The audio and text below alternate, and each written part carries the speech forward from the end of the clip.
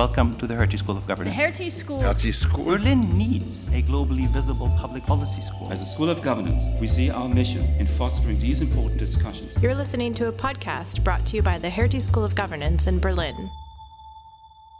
Dear students, ladies and gentlemen, Monsieur le Secrétaire d'État, cher Mounir, liebe Frau Kaiser, dear Slava, it's an interesting but very typical type of morning at the Hertie School.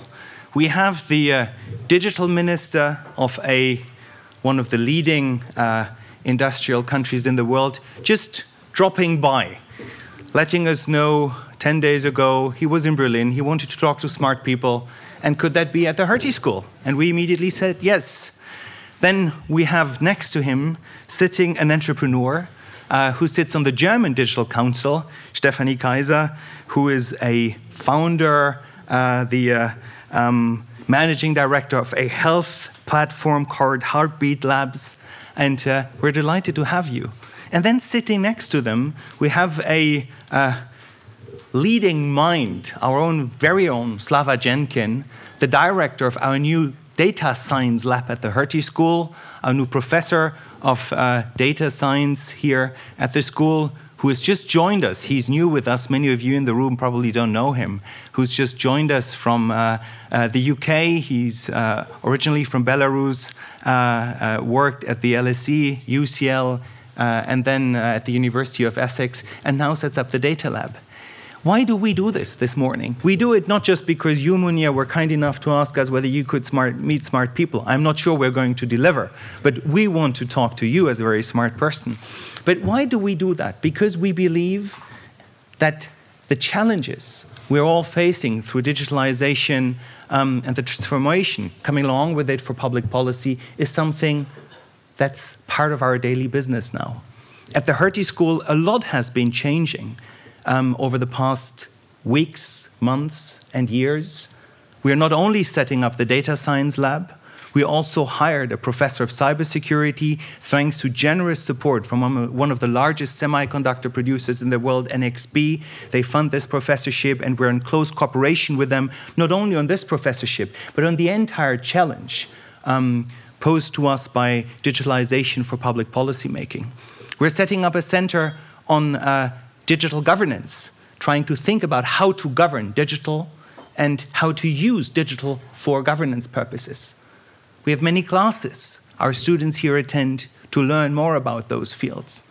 And that is all very nice and fantastic. And I would like to congratulate Slava for his efforts in building the data science lab, and that his initiative, part of this initiative put forward by the German Association of Donors to Universities, the Stifterverband, they have put out a competition for innovation hubs at campus to award a prize amount to particular initiatives where universities connect to innovative ideas. And the Data Science Lab is part of a shortlist out of 100 candidates that will present on 25th of March and be one of 8 groups to compete for the final very big prize. And having made it to the shortlist, Slava, is a big prize. This just shows you how active the Hertie School tries to be in accompanying the digital transformation. But I'm not the right person to talk about this. Mounir, you are. But I will now pass the floor to Slava for introducing the 2 speakers, and I look forward to a great lunch, a fantastic discussion among smart people. Thank you, Mounir, for being here. Thank you, Stefanie.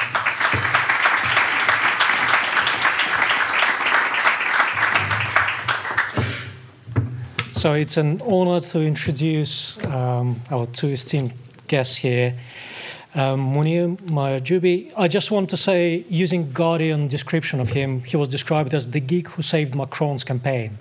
That's the title of the article. And then going further, political description, politico.eu. Their description of you is much more terse, not as exciting, but well, it's exciting, what you achieved. So, Secretary of State for Digital Affairs for France, vast experience as an entrepreneur working on digital and environmental issues, master's degree in law from Sorbonne, and master's degree in economics and finance from Sciences Po. Studied in Columbia University, and that's the interesting part, you also ran a cinema club. French Cinema Club at Columbia University, which seems like one of the top things, I guess, from Columbia. Then you were the president of the National Digital Council in France, focusing on digital transformation of SMEs, universities, and digital inclusion of the most vulnerable in society. And in 2017, you joined as Secretary of State for Digital in Prime Minister Edouard Philippe's government.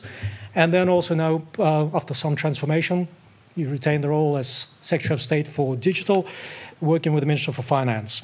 So that's all the excitement things. But another final thing is that in the IMDb database of movie entries, you actually have 5 entries. So every time you appear online, there's an entry for you created in IMDb database. So I think it's an achievement in and of itself. Stephanie Kaiser, founder and managing director at Heartbeat Labs, leads product development and engineering venture execution. The interesting parts of Stephanie's biography, at least what I could find online, is that you started off as in humanities at Humboldt University, and then you traveled to Vietnam in Ho Chi Minh City, digitizing one of the biggest German libraries there. And that essentially was the catapult that moved you to digital world. So thanks for that. And all the work that you've done since then, an extremely successful career as an entrepreneur working in the field of health startups lately. And this is something that also moving via MTV and Nickelodeon and learning a lot from that. And bringing all this to the digital startups in Germany, Berlin, and in Europe. So the final achievement that Henrik already mentioned, that you also on the Federal Digital Council, supporting and advising federal government. So this is just a really brief introduction, and I would like to give the floor to the esteemed speakers.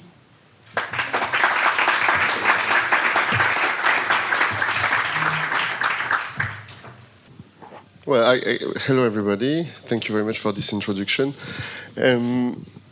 Having the customer at the center might transfer in our world in having the citizen at the center of everything, and having the citizen customer at the center of everything.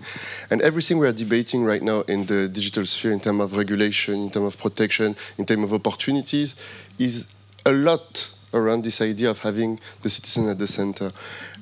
When President Macron tried to define the French digital strategy and the European digital strategy that we want, that we hope, we tried to put it in one sentence, saying that we want to make France and Europe digital champions serving humans and the planet. Performance and humanity, saying that we will make no concession on performance. We want to develop the best companies, we want them to have the best access to money, we want to have them the most free environment in terms of regulation so that they can innovate. But at the same time, we put at the same level the respect of the human and the respect of the planet, creating some regulation, some constraints, but we try to transform these constraints in positive advantages, which is possible. When you look at GDPR, it really sounded as something that was a terror for some entrepreneurs, but right now it's becoming a competitive advantage worldwide. It took time, but now you do have Japanese companies who try to stem their services as GDPR compatible, not to sell them to European companies, even to sell them in Japan, because this GDPR brand embodies now trust. And trust is something that's really important in our digital world, and especially in the relationship and the respect that we have for the citizens. When we look at all the questions we have in terms of innovation, regulation, and competition law, today there is a subject for customers. Do they have the right level of choice, and do they have operationally the right capacity to choose or to leave a service for another? The question now has to be very precise. We can talk in general of competition law and say we need to change competition law because we have giants and we need to regulate these giants. Or we can go deeper and say we need more fine regulation, smarter regulation that creates, for example, standardization of functions, standardization of data that will permit the emergence of new actors within this ecosystem. I don't believe in competition regulation where the only objective is to cut Google in 4 or to cut Facebook in 4. But I believe in systems where you make Google and Facebook and others to create more compatible services, more open services, more open architecture that helps other services to bridge to them. That's a big subject for 2019. That's a big subject for the next commission, standardization and data standardization. Second thing is about, if we go deeper on what is the most fearful things for citizen parents online, is how do we deal with content regulation? There is in France this German law that everybody wants in France. So the only way people talk about it is that we want it like the Germans. So we need to answer, say that, okay, but we need to go deeper. So last week, President Macron said that we will go like the Germans, but the French way. So we'll see what will be. I talked with my correspondent minister here in Germany, saying that we will start from what Germany did, and we will go deeper in certain aspects. And they were very interested, and we say, if we find a new model based on the German model, then together we will be the supporter of this model at the EU level. So I think there's a lot of things that we can do great when we do it together, but the French way. But having no, with German origination, then the French way, and it works well. And then you have all this question that we could talk about regulation of algorithm.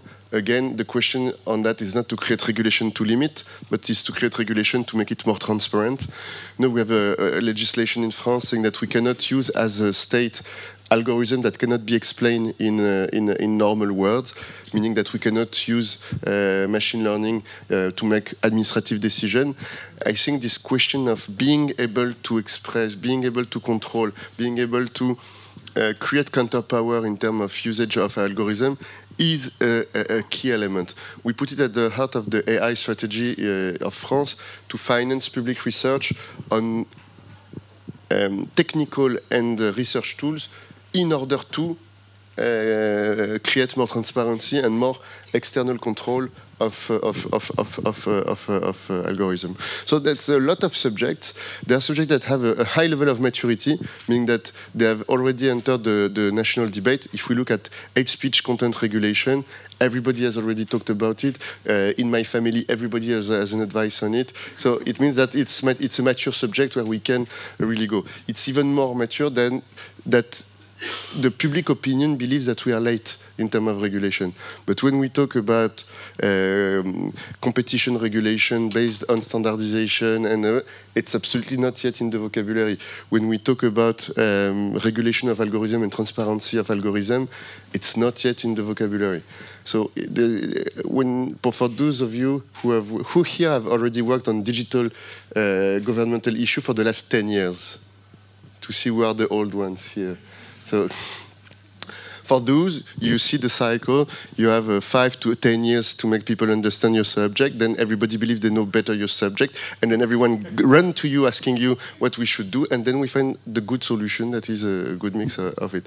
It's the case for every technical aspect of government, but today we have a lot of acceleration on multiple subjects, making people who are digital ready and government ready, very rare and very useful to the community and very useful to the general interest.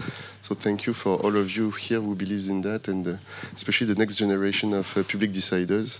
So thank you. So yeah, let's talk about that. And health is maybe one of the sectors where you embody all the constraints and the opportunities at the same time. In France, traditionally, we are very protective on health. But now we do also have a lot of public investment and private investment because we believe in health tech.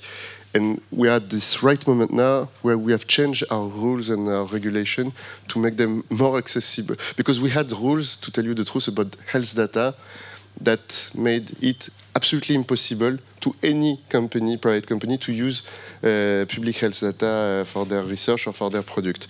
Now that we've changed it, it's nearly opening to the private sector, and with the next level of change that is happening right now, we expect it to be at a high level of security and a high level of openness, and I hope that companies like yours would be able to develop their innovations everywhere.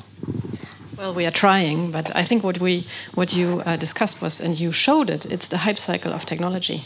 And I think it's a concept that we should always keep in mind, because when there is a new technology, say 3D printing or social networks, we always think, wow, this is going to be amazing. I don't quite understand it, but it's totally going to be amazing. And then there is this trough of disillusionment, and there everybody is like, oh, wow, this technology, nobody needs it. And only then it becomes interesting. And there is the Gartner Institute is showing technologies on this hype cycle every single year. And they put the technologies that are in trend on this hype cycle. And it's a very, very interesting model to think about it that way.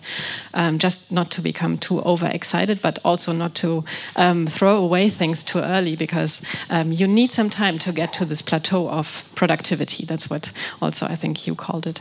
And then in health, I think there is regulation, yes, and it's very, very tricky, especially in Germany. Telemedicine, for example, was not allowed, or the first contact between patient and doctor was not allowed to be in virtual manners up until last May.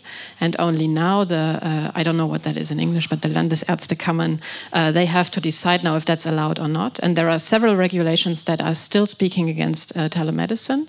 However, we should not forget, even if this regulation is changed, the customer, we will not kind of flip a switch, and then all of a sudden everybody in Germany is using telemedical services. That's just not going to happen. And I think that's also a mindset thing, because the expectation towards technology is always very high, because sometimes we don't really understand what it is about. And we should manage this expectation a bit better, because only iteratively and centered around the user we can build products and digital solutions in e-government, in digital health, that are finally, and I think that's the most important point that you said in your intro, this is for the human being, and this could be the citizen, and there are different roles. It could be the doctor, it could be the pharmacy interacting, and that's what it all comes down to, I think, just as a thought in between. Would you have a question? We're here for you, actually. Yes, exactly. We're here for you. You do have smarter things to say, I'm sure. So let's open it up to questions. Yeah. So there was a... Yeah. Oh, sorry. There's a microphone.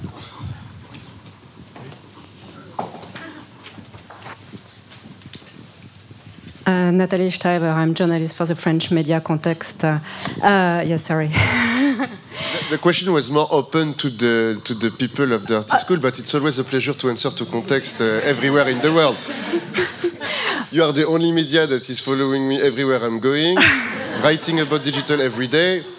You are making the digital sphere by all your humors, and so it's always important to listen to context. Please, everybody, listen. Okay, now that I'm totally read, I can ask my question. So, can you specify what's the difference between the German and the French way on the 3 points of the regulation that you quoted? Sorry, I should have started with the student questions. There is no ontologic difference between the French and the German way, but there are on each of these subjects a different history based on the political maturity of the subject. If we look at hate speech content regulation, for example, Germany had sooner than France the public maturity on the subject that made the German politics deciders to go faster on the subject, but not especially deeper. In France, we decided to go deeper on the subject, so we were considered by some in France as going too late on the subject, but we wanted to be sure that we were giving a larger and wider answer to the subject. But the good thing is because Germany had already started less than a year ago with its own regulation, and because our relationship, especially with this minister, is really strong, we are working quite close, even in defining the French position right now, because we have the conviction together that the right position should be the next Commission position that will go out of this election, being end of year 2019. So our goal is to have a German-French position by 2019 on this subject, and having the maximum country around us. If you remember the consensus on the subject at the Commission 2 years ago, for a year and a half ago, the consensus was to do nothing, or the consensus was to have an ad hoc meeting and discussion with the platforms. Well, this ad hoc discussion didn't deliver, so that's why Germany went for its own national law. That's why France is going for its own national law, but it's never good when you go to multiple national laws.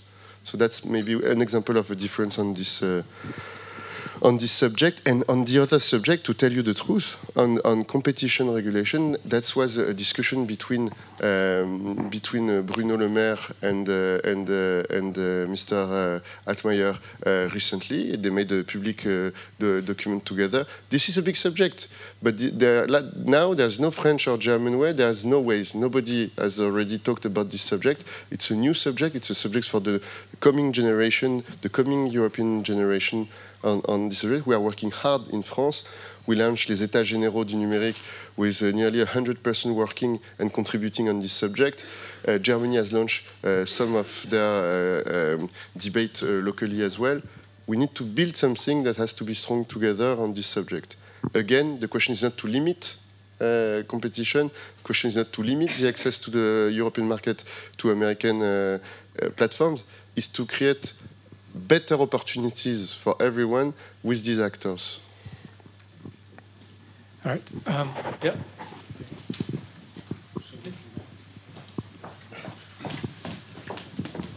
Hi. Hello. Does it work? Yes. Hi, Loïc Baptiste Savatier. Nice to meet you. I'm a MPP, Master in Public Policy student here in Berlin. And bouncing up on what you just said, in that we need a competition law that does not limit access, but that just provides better opportunities. Have you heard, and what do you think about data sharing mechanism as a competition tool? And to what extent should, if you're in favor of it, should be centralized or not? And to what extent should be using involving the end user or remaining at the B2B level? Thank you. You've asked all the questions. I'm completely in favor of it. I'm trying to be a sponsor of this idea everywhere I'm going in the world.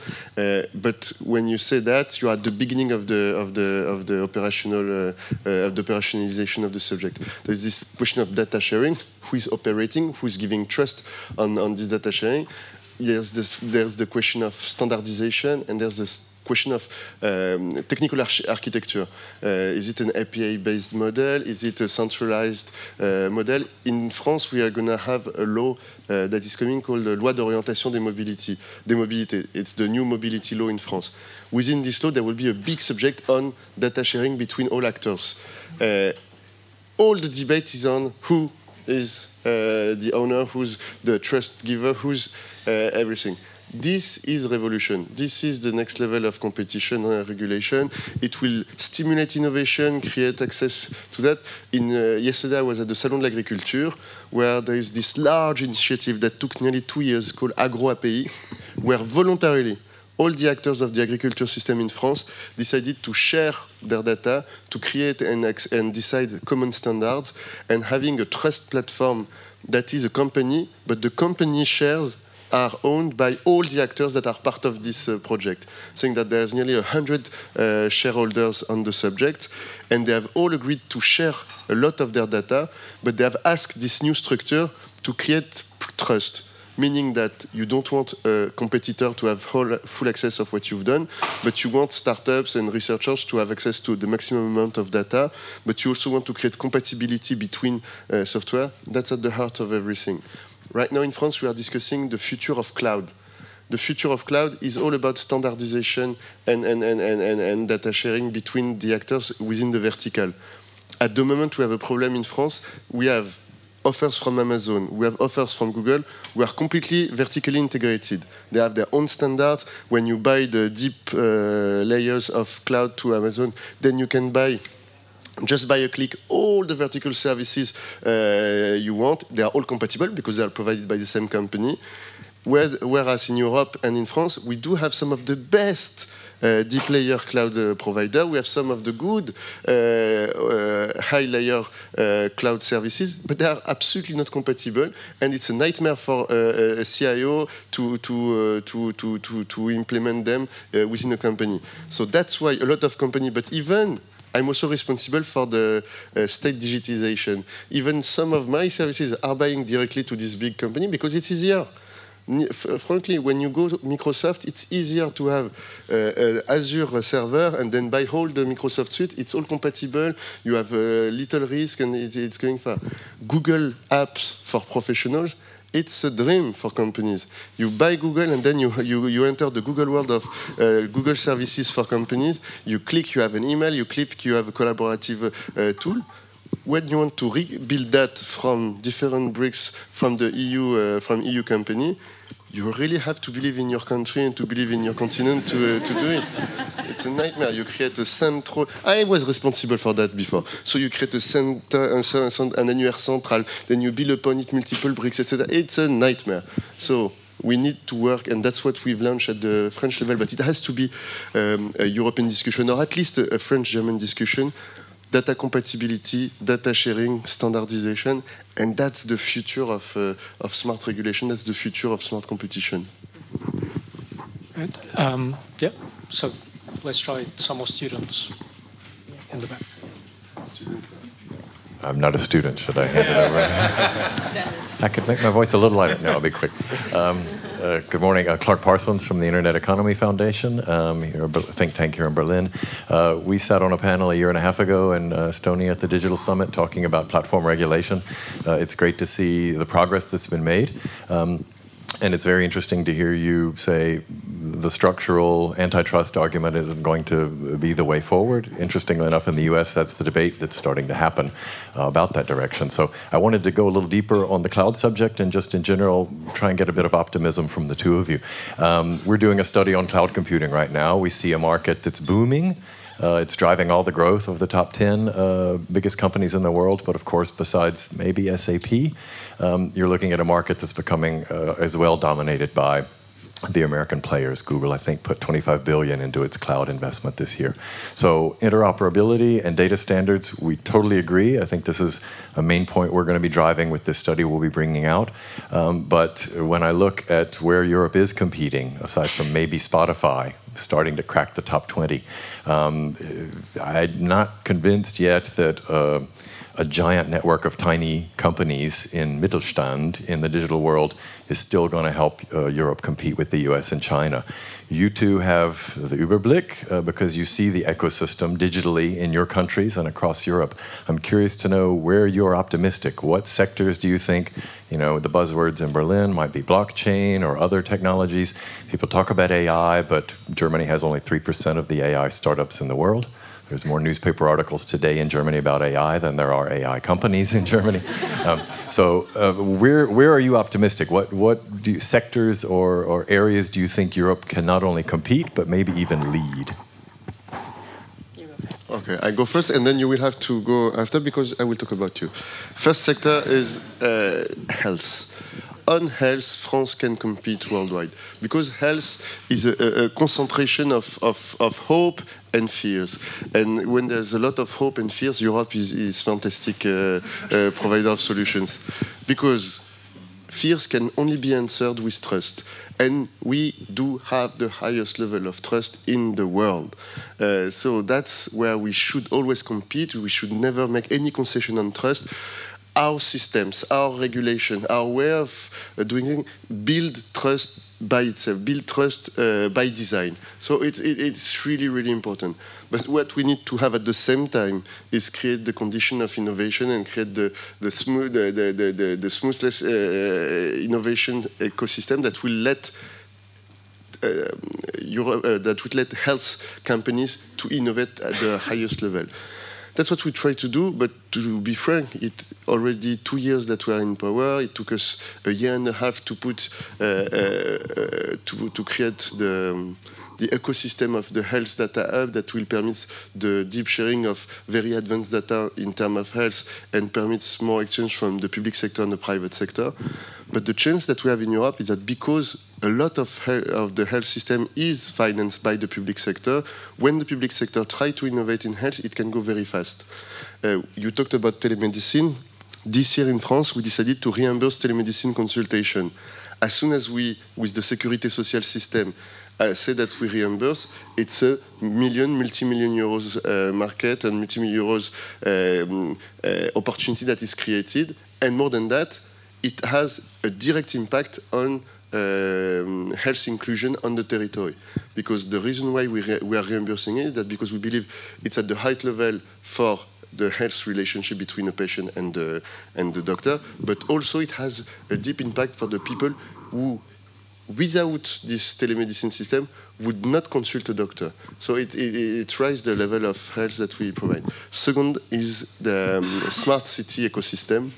Smart city is not by itself a vertical, but it's by itself a subject of multiple verticals where we still have this question of trust and general interest. And on these subjects, we were traditionally, when I say we, it's Europe, at the highest level on this subject. So I believe on these two, we can be very strong. And there's a third one, also for the same reason, which is cybersecurity.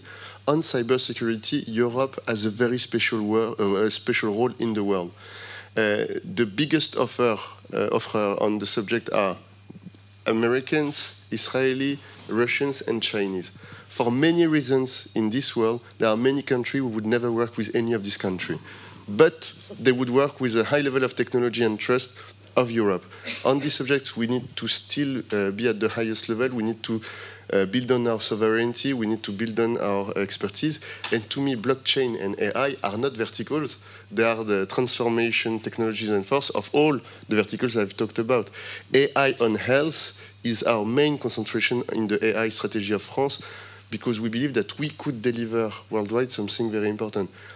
Especially as AI productivity is based on the quality of the data they are using, because we've paid for it nationally for the last 60 years, and because we believe we have a very high level of doctors in our countries, in our socialized health system, it should become a competitive advantage. You know, there are companies all around the world that are trying to buy our health data, because there are some of the best trained doctors who built them before.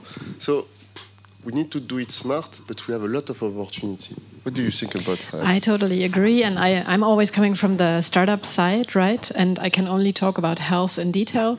However, I do like to spread a lot of optimism. I've started in health, I think, 2-3 years ago, and with Heartbeat Labs we have started 1.5 years ago, and we built an online midwife service because we wanted to learn about how would telemedicine work if it was allowed, right? Because we didn't want to learn the moment the regulation changes. And last year, when we started talking about, to health insurances, for example, because it's always the question in Germany, who is paying for the service? Because in the end, the end customer is not paying, because we grew up with the belief that it's the health insurance. And they didn't know how to handle us, and they didn't really know how to work with us. And it was a long process, over a year. But now, I think many stakeholders are changing their opinion about digital health, and that there need to be good solutions for this. And now the health insurances are coming to us. And that's one point. The second thing is that I do believe in digital health, in Germany especially, with all the startups that I have met, there is no real competition, because we keep saying, if we had the problem of competition, we are already way more far than we are today. It's not our first problem, because it's so tricky to do anything in the health area. For very good reasons, don't get me wrong. We need to work together, and there is this underlying notion of the stakeholders now move more into, we need to do something about digital. The players are working together because they want to move something forward for the patient or the doctor there are many, many players in the system. And that's why I really like to spread optimism, especially in this field, because I can feel it now that there are way more people interested in the whole topic. And as I said, building solutions for actual users. And yeah, that's, I think, my take on at least digital health and the startup scene in Berlin and Germany for the German health system, because it's a very country-specific thing. Although I do believe, and that would be one topic that's very important for AI, clearly the amount of data is important, right? So there I think it's all about, and I can only underline that, interoperability of the data, but we do also need to be very careful with the data, because in the end it's about a patient and somebody could die, right? So I really like to oversimplify things to make a point, but I think that is why it's so tricky to do something in the field, and it's also okay. We just need to kind of join forces to move something. Just a small point on optimism. It was your interview at the Consumer Electronics Show 2018 where you talked to TechCrunch. Thank you to quote me like that. Yeah, exactly. You were quite optimistic about the 270 French startups that appeared and were making a pitch at Consumer Electronics Show in Las Vegas, the biggest show in the world in this area. And it was specifically the deep tech startups and the e-health startups.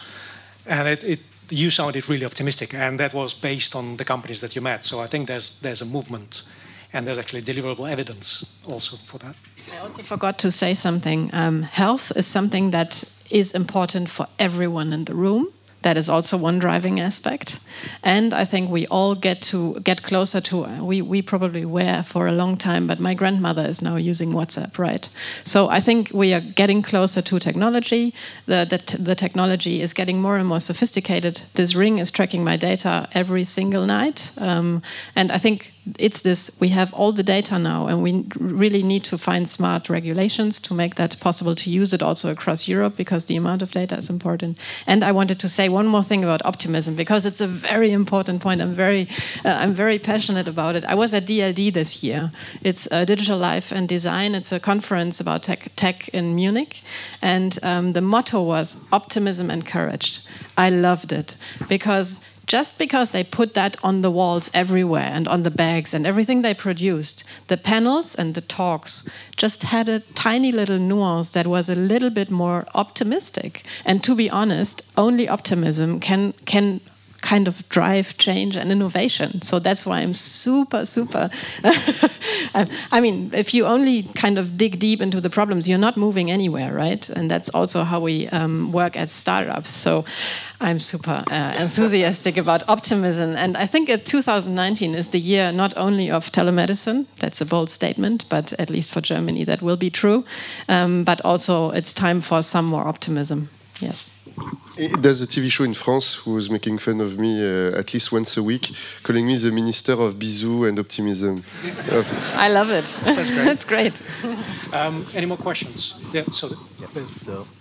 My name's Tim. I have two quick questions.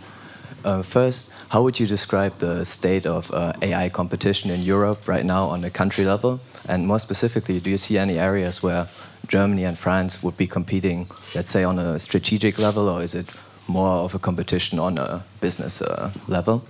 And the second question is regarding the Treaty of Aachen. So France and Germany said that they would be engaged for ethical guidelines for emerging tech on the international stage. And my question would be if you could sketch out how France and Germany would develop such guidelines and then take it to the EU and to the international stage. Well, two important questions. On the second one, because it's one of the key elements of the G7 that will be presided by France this year, that will be the main subject of discussion I will have this afternoon with my German colleagues. It's all about finding the best AI mindset and the best gathering of data and independent and neutral data to have the best perspective on ethics on AI. Ethics should be seen, as for GDPR, as an enhancer of trust and not as a limitation of what we could do with AI. What I can say after what we've done the last 12 months is that there are countries in the world who share these values. At the last IGF forum in France, President Macron made a speech making differences between multiple models, saying that we do have a Californian model where innovation leads to profit, that will lead to more innovation, that will lead to even more profit, that will lead to even more innovation. That works, because that worked for the last decades, but it's a model. It's not the only one. There's another model that could be more defined as the Chinese model, where innovation drives more control, that will drive more innovation, that will drive more control, that will drive more innovation. And in between, we need to find a path where we believe that we can find an innovation model that creates value, a lot of value, it's really important, but that also creates a lot of impact on the people. And all the subject and discussion we need to build on this AI ethics platform that we need to build worldwide is in between these countries who share this vision that it's not only for profit, so it needs rules, but it shouldn't live to control, so it needs a lot of freedom. How can we discuss together and have this impact? So we call for this group of international experts on AI with Canada. We decided to be one of the first signers together with France. And this discussion now for us is to have Germany to be the third country to join us on this subject, and it will be at the heart of the G7 discussion that we're going to have in the coming months. So it's really important, but it's not a limitator. It's an enhancer of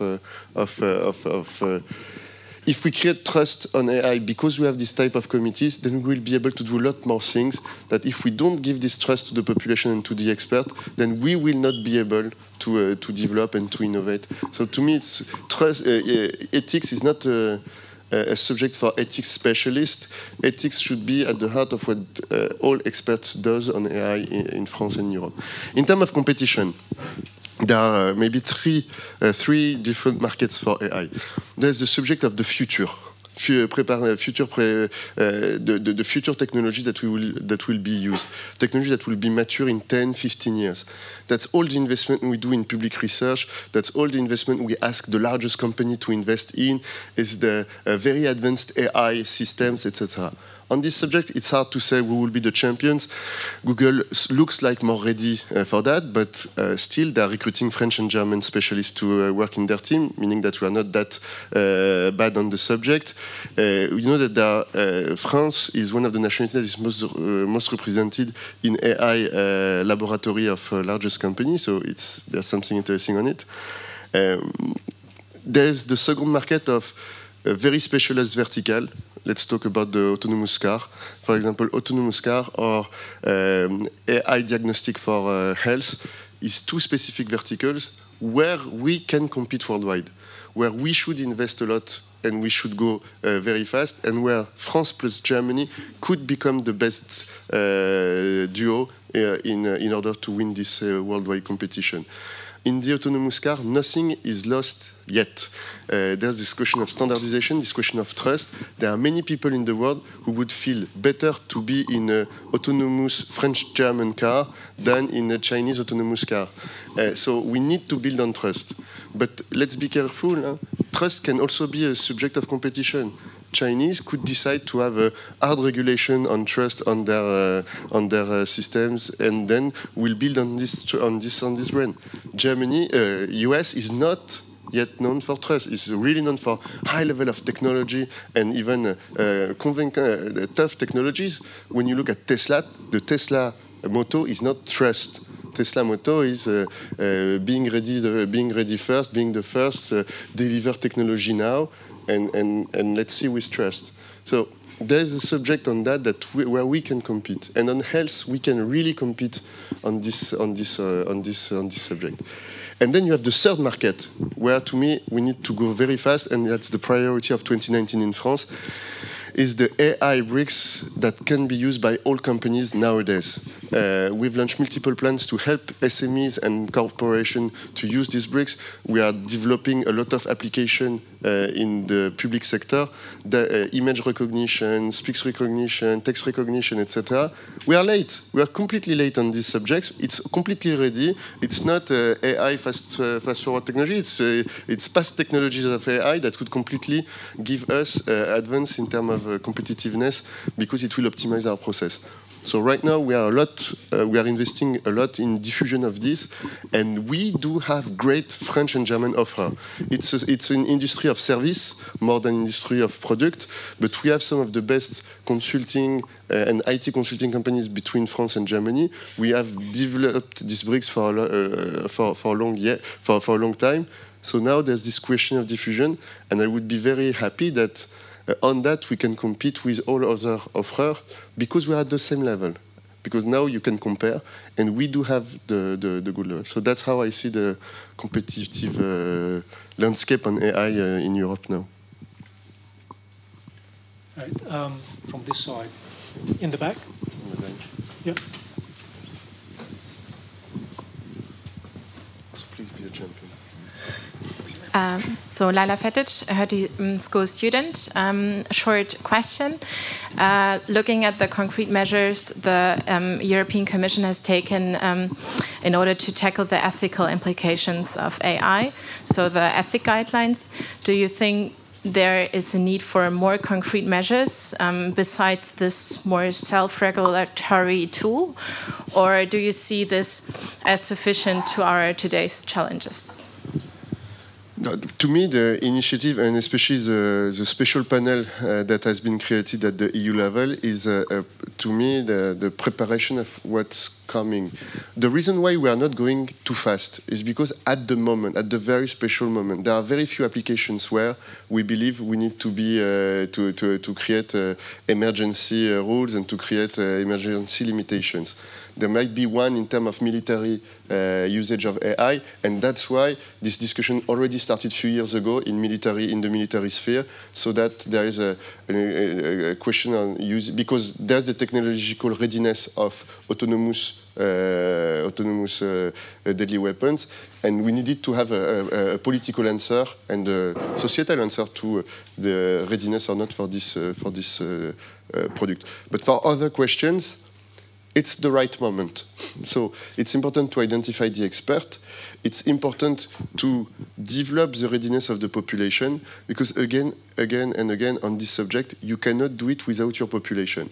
So if you don't train people to understand the question of AI, the basics of AI, not everybody has to be a developer, but everybody has to understand this question of data, this question of privacy, this question of what is autonomous decision, what is the bias, etc., etc.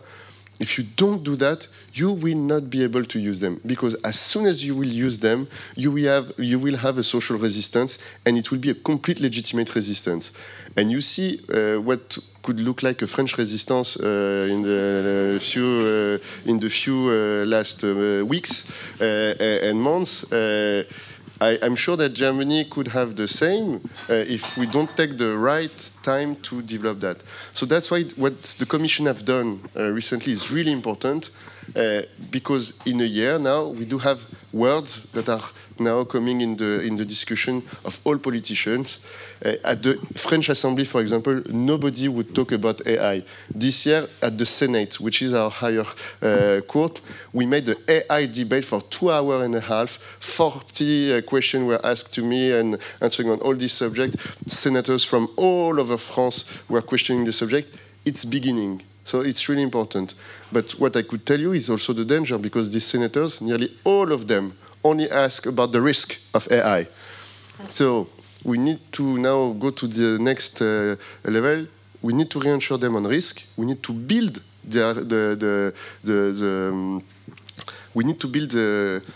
governance of trust that will go around AI, so that we will be able to go even faster on the subject. So high panel at the EU, high panel to the UN, new independent panel of countries who believed in a comprehensive and accurate. We need all these initiatives at the same time. It will be a subject at G7. I was in Japan last week to discuss the presidency of the G20, because the G20 will also tackle some of this subject. But you know, when you go from EU to G7 to G20, you don't have the same level of consensus. So you need to see what could be a consensus for 20, what would be a consensus for 7, and what would be the consensus of a unified continent who really believe that they have a lot of value in common. And that's why what we need to do at the EU level has to be at the highest level of exigence. And otherwise, we will create this group of like-minded country. It's always nice to create a nice like-minded club of countries, but when you do that, it means that you've lost or that you didn't win in the other sphere, because it's really easy to only find the people you agree with and create a new club with them. So the main debate for G7 is to convince the one who already said that they were not convinced to join us at least on few elements of the platform. All right. Also from this side.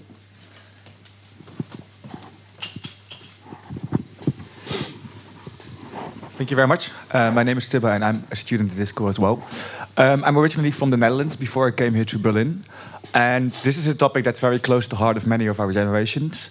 And at the same time, I see very cultural differences, even between Dutch and Germans, when it comes on the progress of digitalization. And I wonder whether you think it's feasible to move towards a more European position on data regulations, on privacy. And if so, what are the main obstacles? And whether you also see a role for young people or young entrepreneurs in building this coalition. Thank you.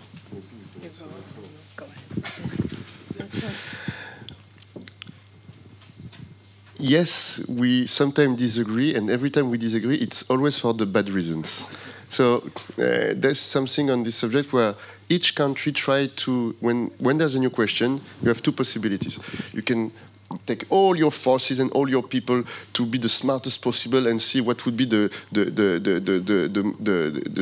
right position for the future, or you can immediately ask what should be what already exists in our history on position we've already made on subject that looks like this subject, and that would be our positions, because it's linked to our root, it's linked to what we believe in this subject. That's what happened every time we pronounce the word platforms or regulation.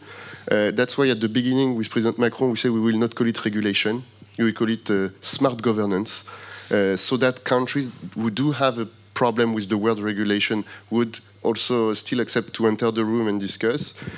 But at the last IGF, President Macron said, well, for a year we decided to not use the word regulation, but it's actually a regulation, so let's call it smart regulation. And because people want it, expect it, a new generation expects it. And again, regulation doesn't mean limitation. Regulation can mean more openness, can mean more competitiveness, can mean more innovation. So the new generation of entrepreneurs, because again, I'm speaking here as a minister, but I've been a minister for a year and a half, and my whole life I've been an entrepreneur. So I'm more an entrepreneur than a minister. So, and being a minister is just a part of your life when you try to build your expertise from another sphere. Entrepreneurs should join the political sphere.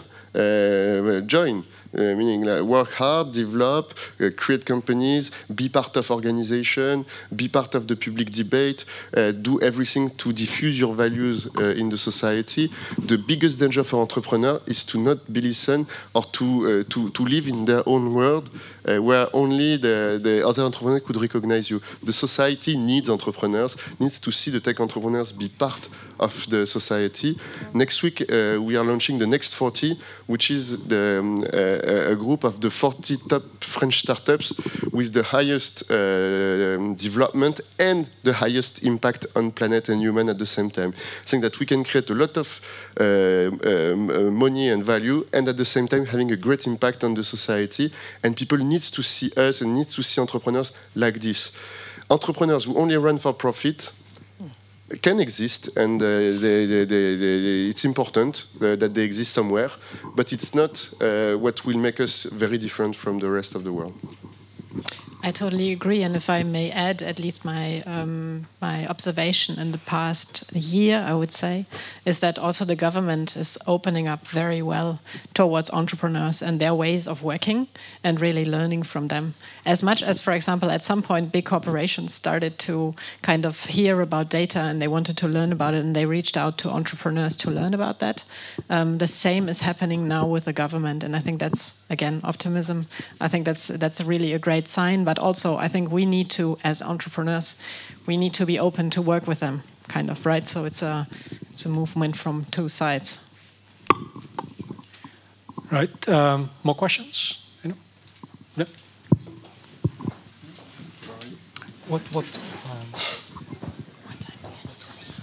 Hello, it's Haytham. I'm a PhD candidate here at Hertie School. I just wanted to discuss a topic that is often less discussed in such meetings. And you said, and you mentioned in the beginning, that the user and the citizen is at the center of innovation and digital innovation.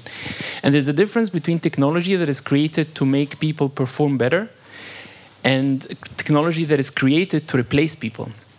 And often what I see in innovation and in entrepreneurship, that the focus is not about the citizen and the user, but about the profit and flagship. And this comes with automating things and replacing people. And in the future, not everyone can be coders to maintain those services, but will be social consequences. Have you thought about this? And is there any plan to combat this? Because what I see, I've been in Sweden 1 year ago, and there was like a trend to replace all bus drivers, for instance, with automated buses, and this sector will be empty. You know, with a blockchain, middlemen will be gone, banks will be gone. I mean, there are lots of sectors that will be with no humans, and those people will sit at home. Maybe they get a basic income, but with social studies, we know that work is a very essential part in developing a person, even if this work is routine or I know what. So what is your comment on that, and what is your plans for the future? This very specific subject will be the subject of the Ministry of Works of the G7. They've decided to make it the main subject of debate for this year at the G7. The subject is about digital readiness of the workforce and readiness of the workforce for all the transformation that will be linked to digital transformation. There are two things. First is to identify the sectors and the specific jobs that will disappear. But the problem with that is that the people who gives you a list saying that in 5 years, in 10 years, they all disappear, they're lying to you. It's always linked to a very specific vertical and sometimes to a company. We see already some companies who are doing right this scheme of digitization, robotization, and upskilling of the actual workforce so that they are prepared for the transformation. I can give you the example of L'Oréal. L'Oréal is very fastly transforming their logistic warehouse to a 100% digital warehouse, where you don't need the carist. Carist is the driver of the little car that will use that transport the thing. They decided that they had a plan for the next 10, 15 years in digitization of all logistic points in France, but they do have at the same time an upskilling plan of all people doing this job, meaning that they are still doing their job at L'Oréal, they are carists, but at the same time they are preparing their next job, and they have 5 years each of them to prepare them for the next job. To me, that's an example of good transformation, because their job is hard. So it's great if it's done by a machine. But the question is what we want to do socially for them, and will there be enough job for everyone? And the question is a 10, 15 years projection question. There are no easy answer. The optimists tell you there will always be enough jobs. There are others that don't really want to tackle the question, saying that there might be or not, but we'll create the basic income, and then we will tax machine, and it will be easy.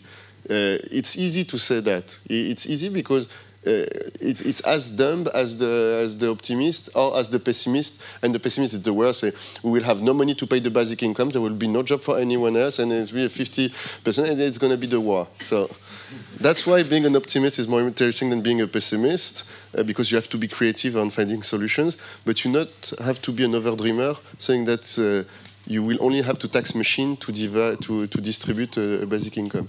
But digital readiness and preparation of skills and upskilling of the workforce is the main subject, because there is a bad scenario where all companies will just let their people go without training them, saying that we don't need you anymore, and we'll let them go and then destroy workforce capacity. But what will happen? Then the state will have to finance the upskilling. So we will create a new tax, because the state has no money. The state has the money of their company or the citizen. So at some point, people will have to pay. And we have to pay for our own transformation.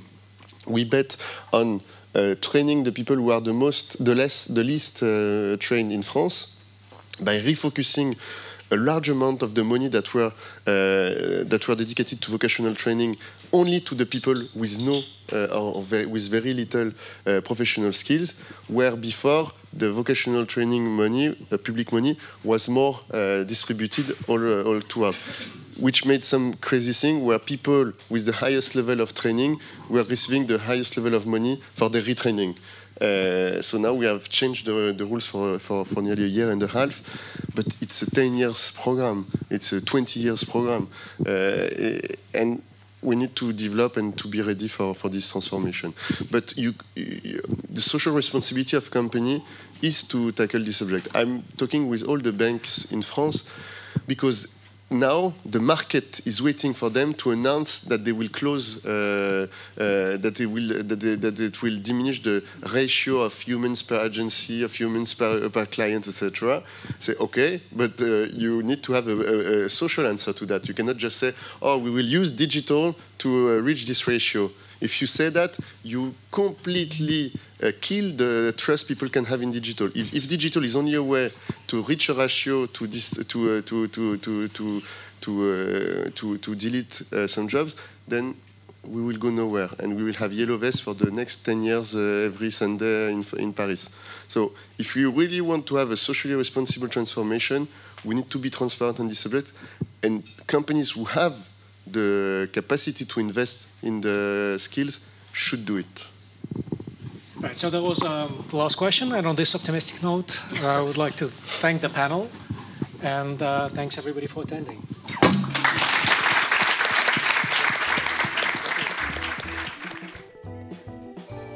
Thanks for listening. You can find more on our website at hertie-school.org.